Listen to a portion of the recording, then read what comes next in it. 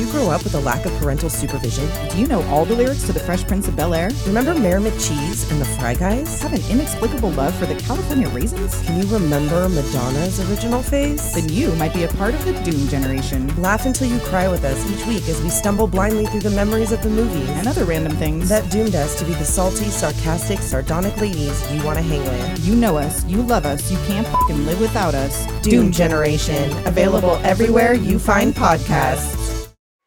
Tried to run away from me, so I hit him with my shoe again! How far you going? L.A. Not many people stop for a guy these days. Afraid of a stick-up, maybe. This buggy belongs to a guy named Herschell. That's not you, mister. Now, wait a minute. Shut up. You're a cheap crook and you killed him. Never mind that stuff. Take a car. Car? What do I do with the car? You can keep it. I've got 51 left. The CultWorthy Classic, a cinema podcast dedicated to obscure films and cult classics made before 1970. Your host, Antonio Palacios, will guide you weekly through a sea of hidden gems and obscure films that are destined for rediscovery. And so, without further ado, let's start the show.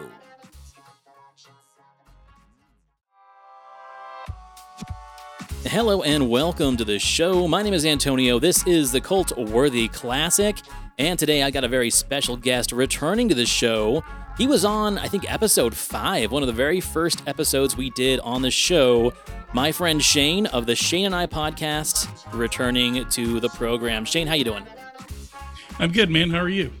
Great having you back. Episode 31 now. We are just cranking these out. I can't believe it's been half a year. Yeah, you've been going with this one. I like it. There's really some obscure films that you do, and it's really cool. And, I've had a bunch of new guests on lately and reaching out to new people. And I also don't forget those that got me here. So I've been going back to the first 10 guests and getting them back on the show just to see how far we've progressed. Both your shows and my show, I feel in the last 6 months have done a lot of great things. Yeah, it's been crazy. We've been getting some good responses on the last few episodes we've done, so I'm pretty happy with it. Absolutely. Now, on the last episode that you were on, we talked about Twisted Nerve, starring Haley Mills and Hywell Bennett, and we both liked that one. We both talked about how it was a very serious psychological thriller, kind of like a Hitchcockian thing, proto-slasher with all the gore, but with a serious undertone and message. Nothing goofy, nothing campy. We decided to do something different with this one, didn't we? Yeah, totally out of left field on this one. This one was bonkers, man. You said when you sent it to me it was bonkers, and sure enough. Yeah.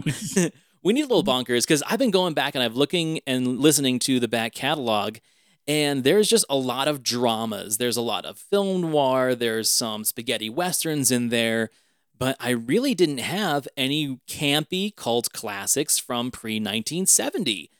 And if you're going to talk about campy, if you're going to talk about cult, if you're going to talk about classics of this genre, you've got to talk about Herschell Gordon Lewis and his proto-gore films, most specifically the one we're talking about today, 2000 Maniacs.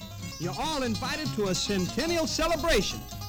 What they were celebrating wasn't important, and it sounded like a heap of fun until 2000 maniacs, crazed for carnage, started bathing an entire town in pulsing human blood. You'll see 6 young strangers doomed to slaughter by an ancient curse. There came an awful sound. And from his lips there came an awful sound. Brutal, evil, ghastly beyond belief. You'll see the most diabolical device ever contrived, designed solely for assassination by a town of madmen, insane with bloodlust.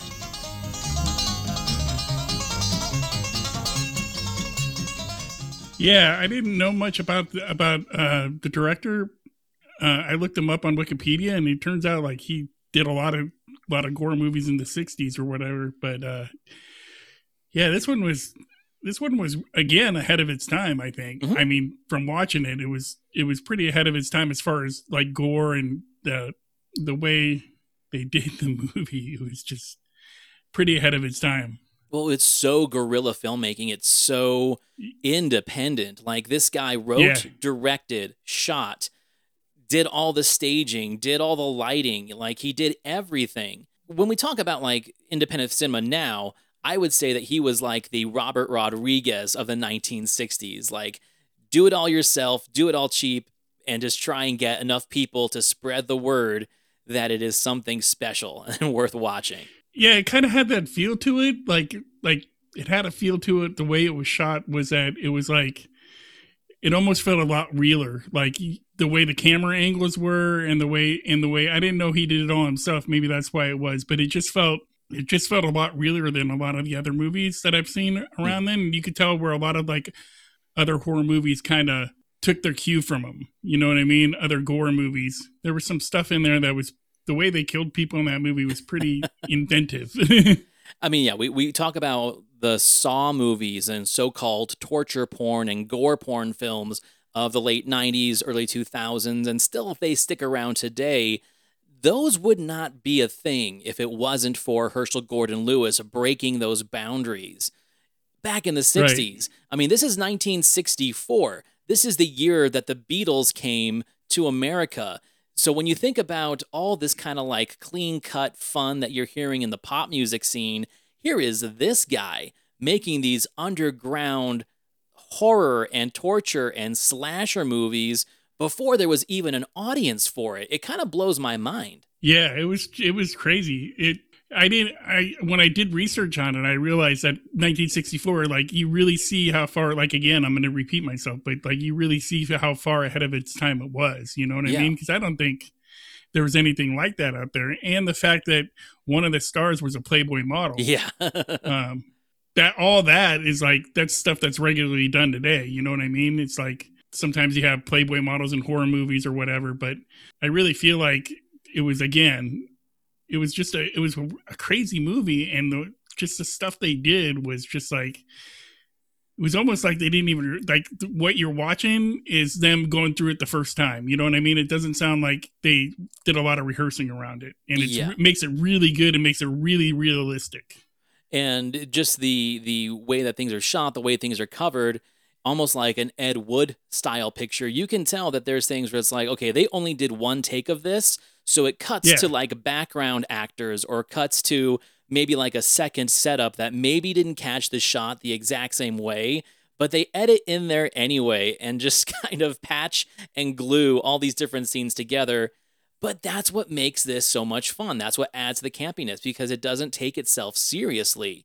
It's very tongue-in-cheek, and it's for the drive-in. It's for the grindhouse, you know? It's not meant to go up for the Academy Awards for special effects or storytelling by any means. Now, here's something I think is kind of interesting. When we watch this film, it's called 2000 Maniacs, and when you look at the cover of the poster, and Herschell Gordon Lewis was very clever with his poster work. He kept them very simple. He mostly did them in black and white or like a grayscale, with lots of red to enhance the fact that this was going to be a bloody, gory picture. Like, did you look at any of the posters from his other films? Yeah, I did. I checked out a lot of his other stuff, but I can't remember the titles or anything, but this one always, the poster for this one, you could tell kind of what you were getting into almost with it. Mm-hmm. The mayor, I think on the poster they had the mayor, the guy that plays the mayor or whatever. Mayor Buckman. Yeah, and there's a couple of things about him that were really good in this movie, but you could tell, like, the way his face is all evil in the poster, that he's at that bloodlust point. You know what I mean? Yeah. And that's kind of one of the things I wanted to talk about when we get into it. But yeah, we'll get there for sure. I really liked everything about this movie. Like, I thought there's a part of me that thought it was funny. Like, I was laughing. There was points I was laughing. Like, the gore stuff made me laugh. I don't know why, but it just made me laugh. Oh, yeah, absolutely. Now, the genre of the film. So to kind of plot point this out a little bit, it takes place in this Georgia town called Pleasant Valley, and they are celebrating their centennial of the Civil War. But we really don't know too much of what the centennial represents. They kind of keep it a mystery until the end, which when we get there, it's really fascinating to me, because for a tongue-in-cheek, campy, gore-fest film, there's actually a little kind of well-written mysticism at the end when we get to that point. Yeah, that ending was really good. I really liked the ending. Yeah, right? And what makes this film, I think, a very standout moment in gore cinema is, in my opinion, this creates the whole hillbilly redneck genre of horror films. Things that we would see eventually with like Deliverance or Southern Comfort or A Wrong Turn, right, where you've got rednecks and hillbillies out in the woods, out in the swamps, out in the marshes. And there, I'm not going to lie, there is kind of like a little bit of a, I'd say, discriminatory sense of, oh, all rednecks are lower class citizens, all hillbillies are uneducated and kind of savage. I think this is the film that kind of starts painting that picture, but it does it very tongue-in-cheek. It's not really coming out and saying this is how Southern people are, and I think that's right, part of the joke, right? Yeah. That's what makes it. That's what makes it a little more interesting, right? As you see, they have a different variety of like, they have the two guys that are like typical kind of hillbilly guys, right? Yeah. And then you have different characters. Like you have the good looking guy that tries to seduce the lady, and that tries to seduce the lady. He's like the honeypot. honey And you have the other lady. Yeah. So there's a lot of variety, and I think you're right. It's like it doesn't do the stereotypical like a couple characters in the film. Like, and those guys were funny, if you ask me. Yeah, those guys are great. Those guys were so entertaining. I think those guys, again, when we talk about the influences of films made back before 1970, you see characters like this in future movies. They are kind of like the building blocks of these sinister goofballs. My mind immediately goes to like the two crazy guys in the Outback in the movie Razorback, or the two goofy henchmen in the Super Mario Brothers movie. Like, you see these henchmen in these films, and you can kind of go back to seeing these two goofy yet savage guys. Like, they really kind of paint that picture for films to come. For sure. They do a lot of stuff in this movie for films to come. Like, you can see almost you can see to the point where like some of the Hills Have Eyes kind of came from it. You know what I mean? Like, you could see a lot of stuff. Like, I don't know if it was on purpose or whatever, but a lot of like horror movies, you can see where they got a lot of influence from this movie. And like the whole idea of like, you have this small town that's very proud of being Southern. They have their Confederate flags all over the place. But to start the film off, one of my favorite introductory theme songs to any film, you've got the trio of bluegrass pickers singing "The South Will Rise Again."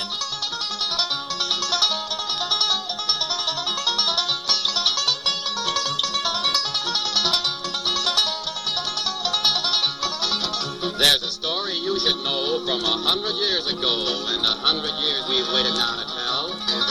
Now the Yankees come along, and they'll listen to this song, and they'll quake in fear to hear this rebel yell. And they'll quake in fear to hear this rebel yell. Yeah! Oh, the South's gonna rise again. Yeah, that was a really great intro.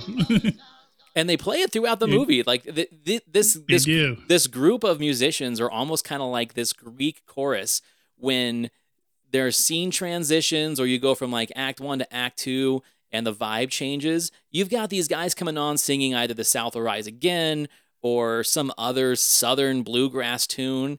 And it really kind of like lifts you out of the dark gore and torture that is spread throughout the movie, you know? Yeah, it makes it a little lighthearted. They do it again. I think it's either after the first kill or the second one. I can't remember, but everybody's kind of standing around in that one scene where they're just kind of standing around after, and the hillbilly guys are like, "Play some music. We have to do this. Like, this is part of what we have to do. Play some music. Be happy." And they go back into that song. It's a party. It's a centennial. Yeah. It was really great. I don't know if I'm getting ahead of myself on that one. No. I mean, you bring up an interesting point of like people standing around. There is a lot of just people just standing around in this film. I think a lot of it because it's so low budget. They shot it in a little town in Florida, and most of the people in the movie were residents. They are not actors. They are just people that Herschell Gordon Lewis just put in groups, so there was filler there. And I don't think he gave them much direction other than just like, okay, stand there and look scared or look happy or look excited. And really they just stand there and just look everywhere but where they're supposed to be looking. Yeah, exactly. Yeah, you could tell. So, like I said, we were starting off this centennial party in this town of Pleasant Valley, and 6 strangers take a wrong turn into this town. So, again, you are creating this wrong turn genre that we were going to see in horror movies for generations to come. You got Rufus and Lester putting a detour sign that are leading them into this town, which when you get there, the town is beautiful. It looks like this really nice southern town. The streets are clean. They have banners. They've got flags. They've got balloons. It is a party. But instantly there's something off about this town because everyone is happy, but everyone also is a little bit sinister, especially the youth. Yeah, you could tell right away when like the people start pulling into the town, like they're like, "Oh, you're the guest of honor," and they're like, "The guest of honor of what?" And they're like, "Oh, it's our centennial." Your centennial. You're of the what? Guest of honor. Never mind that. You're the guest of honor. Yeah, and they're like, and they could tell when they pull in that there's something off about the town. You know what I mean? They're like, okay, it's really nice, but these people are kind of weird.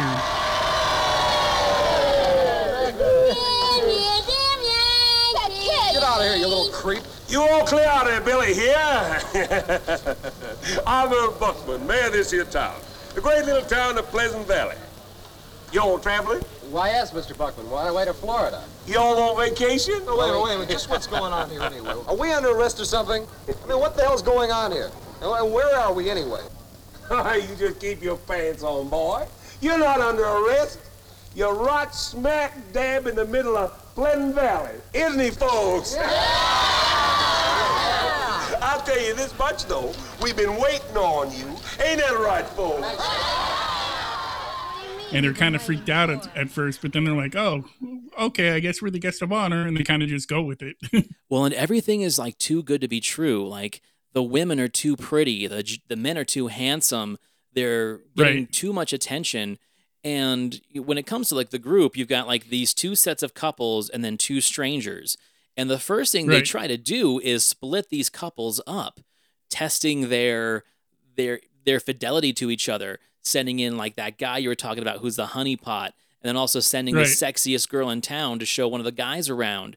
That's again, we've seen this in earlier films, I'm sure, but another trope that we see in horror films from years after this was made is you want to get the group divided because everyone can be picked off easier one by one. And they weren't doing that in horror movies in the way like they did that.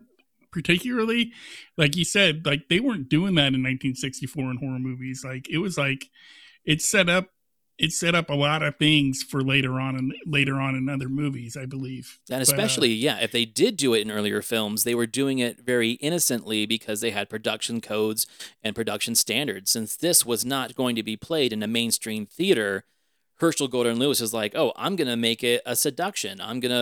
They actually bribe one guy with food, like they do all these different ways to get people out of their group. Yeah, and just the way they off them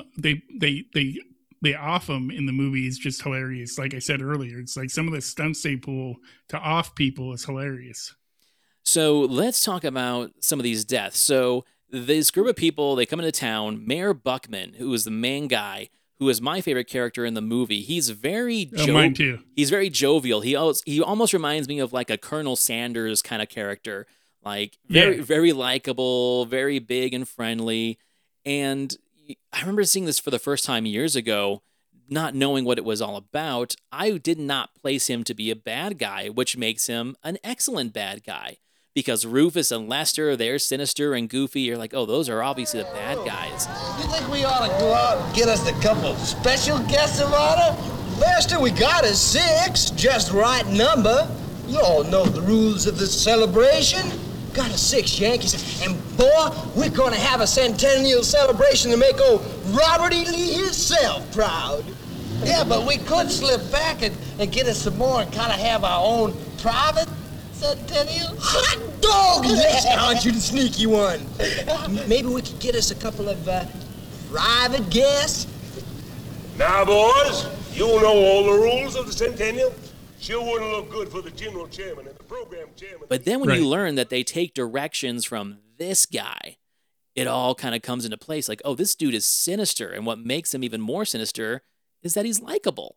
Yeah. That was like, that was the crazy part. And there was another characteristic he had when they, in the film, where it took me a minute to catch on, where his voice changes when they're about to do a bloodlust, or when they're about to kill somebody, or somebody tries to get away or something like that. I don't know if it's just his voice or all the characters' voices. I couldn't tell, but his voice dramatically changes. Yes. So there are 5 deaths in this film. There are 6 characters. There are 5 deaths. 4 of those characters that die are part of this group of 6. The first official body count, though, of this film is a little kitty cat. Yeah. So one of my other favorite characters in this film is little Billy. He's this little boy, little blonde boy in overalls, just running around, being all goofy, kind of being like Dennis the Menace. And that is one of the first things that we are introduced to, that something isn't right in this film, is that little Billy has a tiny little noose that he puts around a cat's neck, and then right off camera frame, you see him strangle the cat with this thing, and he's just laughing giddily. That's the first official death of this film, and it really kind of puts you in this interesting emotional state, because, like I said, everyone is so friendly, but obviously there's something sinister, and this is just the beginning of the violence that is to come in this film. Yeah, it just starts it off, and I can't remember. Is it the first couple that goes is the married couple, right? Yeah, and they have Honeypot seduce the lady, right? Yeah. Take her out to, or is that a different one? No, that's him. I'm glad we're calling him Honeypot. Yeah, that's I don't remember him by any other name. Neither do I. They never say his name. Yeah, and he is like the best looking guy in the town, so it only makes sense that he is the one that kind of like can get her to escort the female away from her partner. And that is the very first death. And here's something I can say about Herschell Gordon Lewis's filming of these scenes. He has a very particular style in all of his movies. He made a film called Wizard of Gore, which was kind of about the Grand Guignol Theater that was back in Paris, where they would have like these staged deaths and torture scenes, and people would come and watch them because it was entertaining. And the question always was it real or was it fake? That was like the draw to the theater. So whenever he would do these murder scenes, these gore scenes, he would frame them all in one shot if possible, because he didn't want to take away from the realisticness that he was going for it. So if there was a cutaway, it was after the initial violence. So the first thing that we see is the character B, who was drawn away by Honeypot, taken into the office of the mayor, thrown down on the desk, and Rufus and Lester chop her arm off with an axe. And the way they do it in one master shot, and then cut to the arm being torn away with Kill Bill style blood just shooting out of it, which for 1964, man, I'm sure people lost their lunch over that one. I'm pretty sure. Doesn't he take her to like a pond before that, or is that a different one where he cuts her hand? He cuts her like her hand, and they catch her like just automatically. They're like kissing, and all of a sudden he just cuts her hand. Yeah, like you said, the bloodlust. Yeah, that first one was, and that's like the setup for the next, like I said, man, the way they off people in this movie is just so, it's kind of humorous. And then like all the blood and stuff, you're just like, wow, that's really, like, there wasn't gore back in 1965 like that. 64, sorry. No. And then it kind of takes us into like the Cannibal Holocaust territory, because later on that evening, they're having like a barbecue in honor of these guests of the centennial, and her arm is on a spit, and they're roasting it over an open flame with like 100 townspeople waiting to get like a taste of it. I didn't really understand what's the deal with that. Yeah, I didn't really get it either, and they're just like they're trying to feed the next victim, I believe, the arm. Yeah, that was weird. They were all into it. So the next death, I think, is actually pretty fun too, where we see our character Tom being killed by horses tearing him limb from limb with ropes tied to his arms and legs. Right, that was the second one. I thought the wheelbarrow was the second one. Oh no! The barrel is like the next one. This one is fun because I feel like no one had ever seen anything done like this on screen before. I remember there was like maybe some like old Roman gladiator films where they suggest that this was happening to someone, where like you show the guy being either drawn and quartered or pulled apart by horses, but it's never on frame. It's always like referred to. And this time they just show it. And yes, it is a very rudimentary special effect, but man, is it effective, especially when you're already put in the mood of what this film is, right? Yeah, it's totally effective. And the way they do it is just, man, again, it's like one take. Literally, it's like, boom, it's done. And again, like the blood spatter and the gore with it is just so good. And it's just like, again, I keep kind of repeating myself, but it just made me chuckle for some reason. Like I just thought it was just like, that was the first scene, and I was like, oh my god, it's so good, but it's also so funny, and I don't know if I should be laughing or I should be horrified, but it's like, it made me laugh, and I really enjoyed it. It makes me wonder, like, you and I have seen many a horror film, many a slasher film. So of the generations ahead of us, like maybe one or two generations, starting with like maybe the mid to late 70s when we really started seeing slasher films, especially in the 80s when they got really kind of over the top and ridiculous in a fun way. Maybe we are desensitized to this kind of violence, where now when we see earlier examples of it that are done in a more crude and rudimentary form, we find it funny. We find it kind of silly, because we are so used to seeing realism now in films with its depiction of violence and gore. Do you think that might be a thing?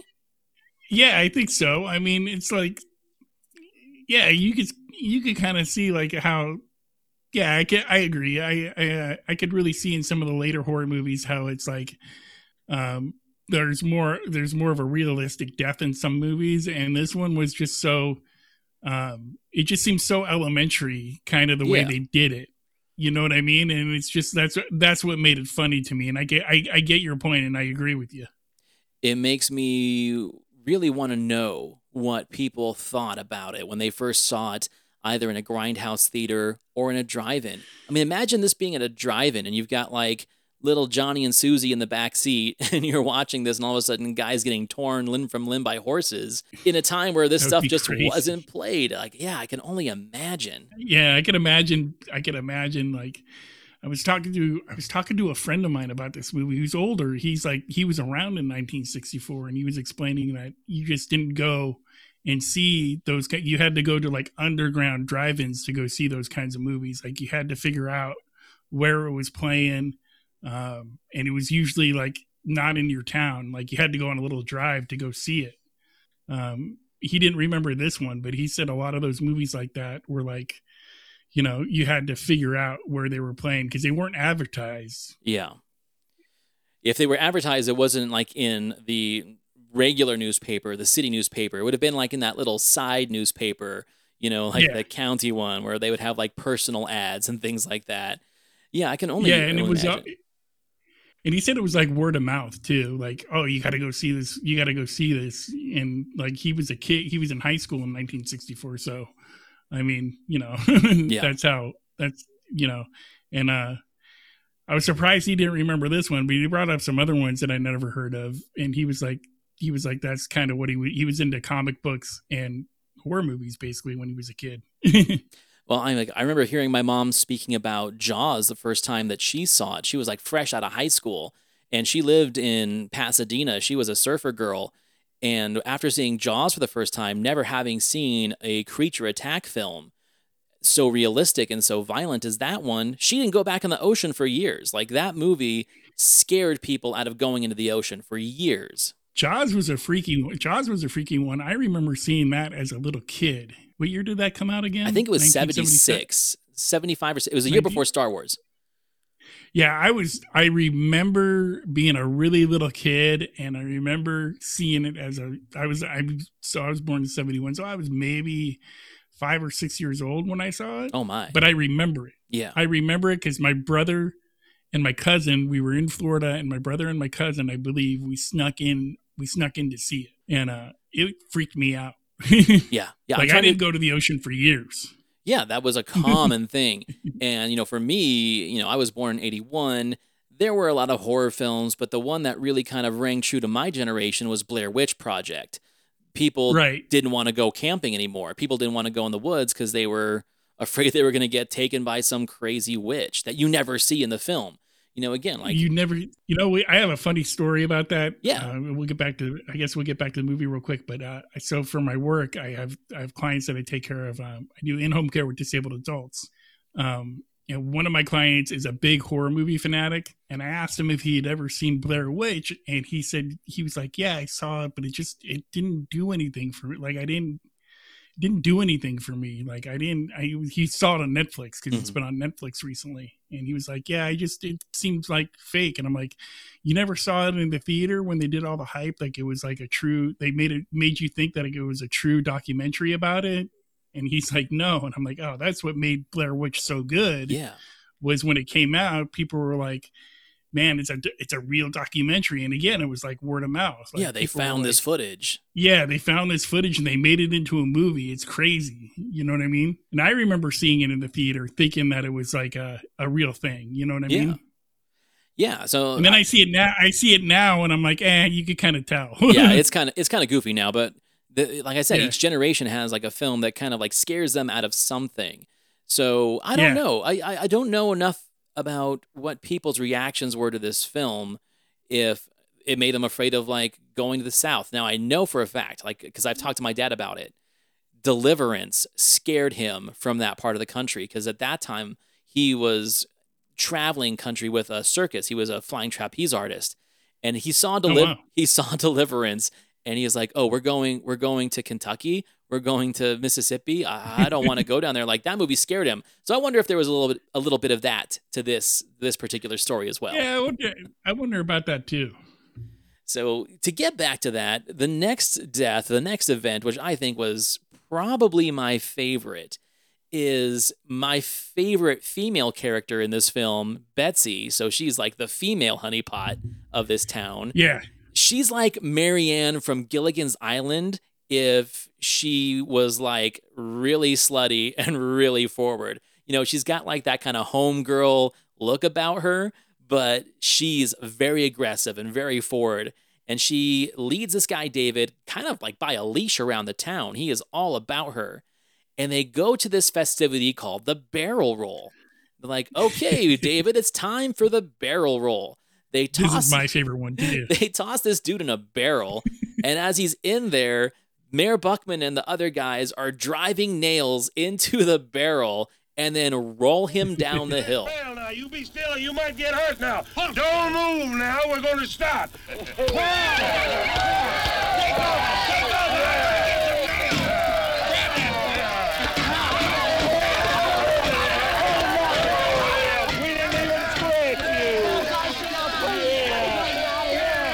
Take it now. Everybody ready for the barrel roll? Here we go.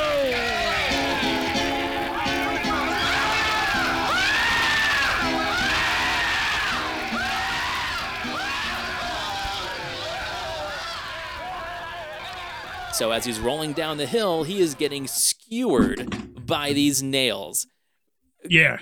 I don't know how Herschell Gordon Lewis thought of that one, but it is one of the most brilliant deaths I've ever seen in a gore film ever. Yeah, I thought it was really good. That's why it's my favorite scene. Like, I had never seen that either. I'd never seen somebody die that way in a movie. Right? And that's the first time I noticed a voice change in the mayor. He gets aggressive on that one. Yeah, for sure. Yeah. It almost reminds me of something like Jackass would do, but like instead of nails, it'd be dildos or something. I don't know. Yeah, for sure. Yeah, but that was also my favorite one. That one and the Rock one where the Rock comes down on the lady, the next one. Yeah, it's the next one. That was good too. And so here's the thing is like up to that point, the deaths have been gruesome, but they've been fast and they've been almost kind of whimsical, like getting your arm chopped off with an axe, getting drawn and quartered or pulled apart by horses, and then the barrel roll. Then this death, which is like the last real death of the film, this is the one that actually kind of shook me emotionally and physically, because it takes all the fun energy out of the previous deaths and it turns really serious, because it feels like this is something that could really happen, and it takes its time with how they do it and the build-up. And this is the one killing scene in the film that really kind of shakes me. They get this girl, Beverly, to do the old teetering rock, and they have her in between these two planks with this rock on this pedestal that's like you said, 20, 30 feet high. And as they throw rocks at this target like a pie in the face kind of contest, the rock falls and it smashes her, of course. And it's just, there's something about the brutality, because now you are seeing the whole town involved, where all the other ones, it was like usually Rufus and Lester doing all this dirty work with people kind of just watching. But now you've got the whole town involved, which just added to like this weird, sinister vibe that this last death had. That one was brutal. That again, like they're starting to escalate. You know what I mean? The bloodlust is starting to kick in. They're starting to escalate a little bit, and the deaths are starting to get more and more violent. There's something interesting about the crowd's response to this death too, where like when we saw them at the barbecue, they all, like I said, they kind of just stand there looking around, not really sure how to act. I kind of got some insight into that towards the end. But with this one's a little bit more creepy, because everyone's like watching and nodding and laughing in approval. There's just like a different vibe about how the townsfolk are reacting to this last death. Which, I mean, I don't know if that's like a writing error, because there still are technically two survivors. Who knows if you're their first time watching this film, if they are going to make it out of this town or if they are going to get caught. But for being like the final death of the film, that one really did shake me up a little bit. We have the last two survivors, Terry and Tom. The teacher and the random people put together. Yeah, the random people put together. He was just a hitchhiker. And I think that, again, that was written for like the emotional investment of the characters, like where it's going to hurt you more when the couples are taken out and the so-called randos who really didn't have any connections to people are the ones that get away. And this is where little Billy comes back into play, because I was wanting to see more Billy. And then after we get to like this last act, maybe we saw too much Billy. What y'all want, Yankees? Look, what's your name? Billy? Well, Billy, you like candy? Sure do. Got any? Why, yes. I got a whole big box for you and the rest of the kids. But I'd like to give it to you first, so you can take all you want before the rest of the other kids get it. Gimme. They ain't getting any. Well, before we do that, we got to know where it is. And it's in our car. You know where our car is? Sure do. Down at Lister's garage. Fixing to take it apart after Centennial's over. Yeah. Billy helped him out quite a bit. I don't think he really wanted to. The teacher character was pretty smart. I mean, he started figuring out pretty quick what was going on. Mm-hmm. And he was like, well, let me go make a phone call. Only when he goes and makes the phone call, he doesn't know that he's actually talking to the mayor. Right. Yeah. And again, like there's some questions that get asked towards the end as we get to that part. They convince little Billy to get the keys to the car so they can get away while the townsfolk are chasing after them. I love the fact that there is like this slow as molasses car chase down the road as the hillbillies, Lester and Rufus, are in their truck chasing after these guys. And they drop Billy off to throw him out of the car and then make their way to town and get away. And that's like the first... Yeah. That's like the first kind of like instance of like what this film actually is going to be towards the end. And we'll give a spoiler alert right now. If you haven't seen the film and you don't want to be spoiled to the film's pretty cool ending, go back and watch the film. Yeah, that ending was surprising. Yeah. That ending was so surprising. That like totally made the movie so much better to me. Like just the way they did that ending. Because you see him escape. There's a couple things going on when they escape and they're just walking. There's that guy following them, and I can't remember who the guy was that was following, but he gets like stuck in the swamp, and he just like, it's just kind of random. You know what I mean? Yeah.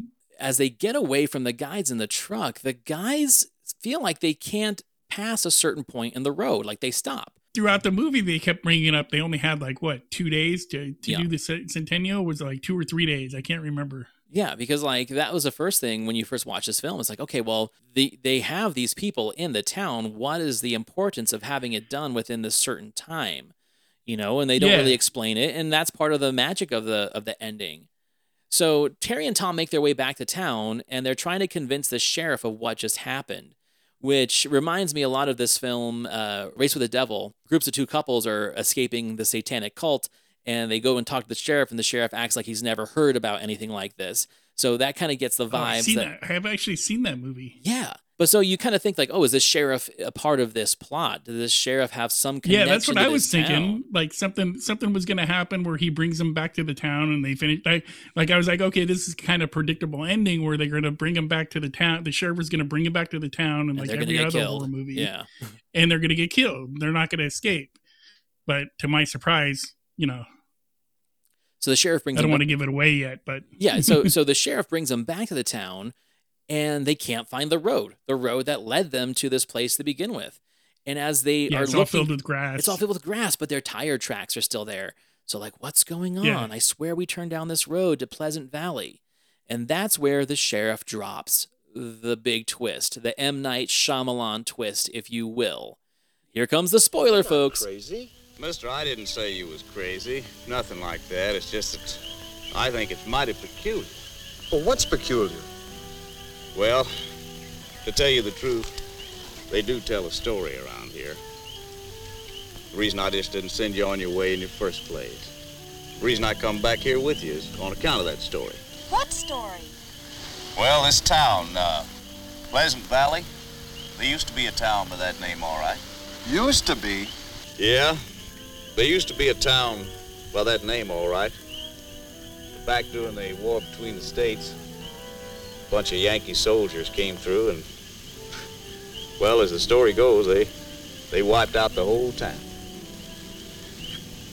There ain't been a town by that name, I reckon, in 100 years. So as they kind of process this information, we see the town starting to fold up. Like you said, Rufus and Lester are like, all right, guys, our 100-year celebration is over. See you in the next 100 years. They go get their buddy out of the swamp who's been down there for who knows how long. And he just casually walks out. Yeah, I guess it's going back. So they're all ghosts. This town is a ghost. This town, this crowd of people are these bloodthirsty ghosts who just want vengeance on Northerners for what happened during the Civil War. And as we kind of close in towards the end of the movie, we go to the plaque of the city that says what happened here 100 years ago. Excellent ending, man. Yeah, it's so made that movie. Like I said, I thought it was going to be the sheriff bringing him back to town and they were going to die. And that whole twist at the end made it so, it was so entertaining. I love the fact you don't see horror movies. You don't see horror movies like that with a twist like that these days. No, you don't. And I love that they close the film on our two crazy dudes, Rufus and Lester, talking about, well, what's it going to be like in 2065 when we come back and have our another centennial party? He's like, we'll probably have guys in rocket ships. Rocket ships? What's a rocket ship? It's just kind of a cute, funny way to kind of end that. But yeah, a great kind of mystical twist ending for what was, up until this point, a kind of campy, gory, fun slash fest. Yeah, I mean, and that's like I said, that's what made the movie so good to me. That's what I would actually I recommended to a couple friends of mine. I was like, you got to watch this all the way through. One of my buddies watched it and he was like, I thought it was just kind of cheesy all the way up until everybody that has watched it that I've recommended to, they said the same thing. I thought it was cheesy all the way up until the end. That ending made the whole movie.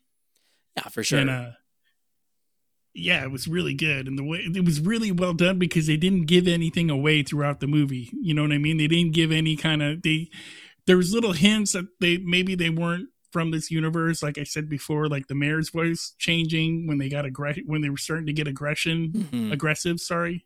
You can kind of tell, well, okay, but it took me a minute to kind of figure out that that's what's going on. I didn't really get it at first. And then I think it was the the wheelbarrow murder, Mm-hmm. or the wheelbarrow murder is where I really saw his voice change, and he got all red in the face. And then I was like, that's what's going on. Like that's how I figured out that he was like that sinister. He was really sinister. But just that ending, man, that made the whole movie. So like I said, it's such an influential film that I feel like a lot of people probably haven't seen. It bringing like this redneck terror to cinema, bringing this kind of grindhouse camp and gore like Herschell Gordon Lewis was known for, and that I feel like people like Eli Roth and Quentin Tarantino and Edgar Wright, filmmakers that I love and respect today, you see little bits of DNA from films like this in their work today. Especially if you watch what was the one I was thinking? It was Planet Terror out of the Grindhouse when they did Grindhouse. Mm-hmm. Planet Terror reminds me, and Planet Terror was not my favorite out of those two movies, but Planet Terror reminds me a lot of this movie for some reason. I think maybe because of the gore in it, but you could kind of really see the influence in it. Because I watched Planet Terror, a couple days after I watched this. But I also think when you watch Rob Zombie films, when you watch things like House of a Thousand Corpses and Devil's Rejects, you see a lot of influence as well. I think Sid Haig's performance as Captain Spaulding is very similar to Mayor Buckman in a way. This kind of like happy, jovial guy who's also a sinister madman. So I love seeing influences and references in films like this, that back then, this was just cast aside as grindhouse genre nonsense. And now boutique Blu-ray labels are charging you $40 for it with all the extras and all the features and all the history behind it, because people like you and me are now fascinated by films like this and how they become influential to future filmmakers. I kind of, like I said, I saw it when I really saw it. I could see what you're talking about with the Rob Zombie stuff. I think, if I remember right, I read an article somewhere with Rob Zombie where he was talking about either Devil's Rejects or A Thousand Corpses. One of his first movies in the interview, I think he mentions this movie. I can't remember where I read it, but I remember him saying early Grindhouse movies had a real influence on his filmmaking. And I remember him saying something like 2000, this movie right here, and there was another one, and I can't remember the name of the other one off the top of my head, but because I remember I heard of this movie before. I never watched it, but I couldn't remember where, and I can't remember the interview he was talking about it in, but man, you could totally see it in those two movies, in Devil's Rejects and in House of a Thousand Corpses, especially in House of a Thousand Corpses, I feel. Yeah, absolutely. Now, there was a remake of this film, which I think is a fantastic little B movie. It's called 2001 Maniacs, and it kind of follows the same plot structure, but instead of random strangers, it's a group of college kids, because it was made in the early 2000s when you had these college kid slasher movies like Wrong Turn and stuff like that. Right. And the guy that plays Mayor Buckman in that one is none other than Robert Englund, Freddy Krueger himself, just delivering some of the best one-liners in any horror film. If you like this movie, go out and find 2001 Maniacs. It is just a campy, gory treat. And Billy himself returns to hang kitty cats. Nice. I gotta actually watch that. You told me about it, and I haven't watched it yet. I have to watch that one. So that's 2000 Maniacs, folks. Shane, what do you got coming up on Shane and I Show? Let's see. We just finished our new episode. Just came out a couple days ago. I don't know when this gets released, but we just released another episode called Bees Like Sweat. We're going to be recording some more in a couple weeks, and that's kind of how we do our thing. We try to do bi-weekly. Yeah. Sometimes we miss the bi-weekly. It's an ish, so we always keep that in mind because sometimes life stuff happens. But man, we just keep doing our thing. Trying to make people laugh. Yeah, you guys are fun. Like you said in the last time, you are like the Seinfeld of podcasts, like just a show about nothing that is just entertaining as hell. I'm always happy to see new episodes pop up. And that's like that's like the thing that we've getting more and more accustomed to is we're more and more used to as far as Max, my co-host, and I go is, we just kind of, this last episode, Bees Like Sweat, we just kind of turned on the mics and just started talking. I didn't have anything in mind what we were going to talk about. And sometimes those make for our funniest episodes is when we just start recording and we just kind of riff. And I really miss doing that. The last few episodes we have done have been topic focused, and I think our best stuff comes when we just kind of just riff with each other. Well, you can find Shane and I Show pretty much anywhere podcasts can be found. I've got links to their show in the CultWorthy Partners page of my website, thecultworthy.com. Please follow me on Instagram, Facebook, Twitter, and Letterboxd. And Shane, any special announcements or places that people can find you? No, we're on the usual sites. You can find us pretty much anywhere you listen to podcasts, and the best communication form for us is Twitter. Twitter's seemed to be the best place for people to interact with us, and it's really, I've been trying to interact a lot more with people on there. So, absolutely, man. Well, it's a pleasure as always to talk to you, and we will do this again soon. Yeah, man, I look forward to it. I always like talking these movies with you. It's always great. All right, have a great week, everybody. See you next time.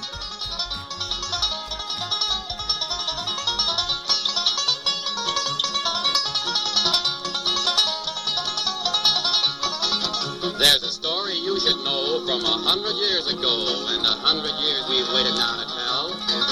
Now the Yankees come along, and they'll listen to this song, and they'll quake in fear to hear this rebel yell. And they'll quake in fear to hear this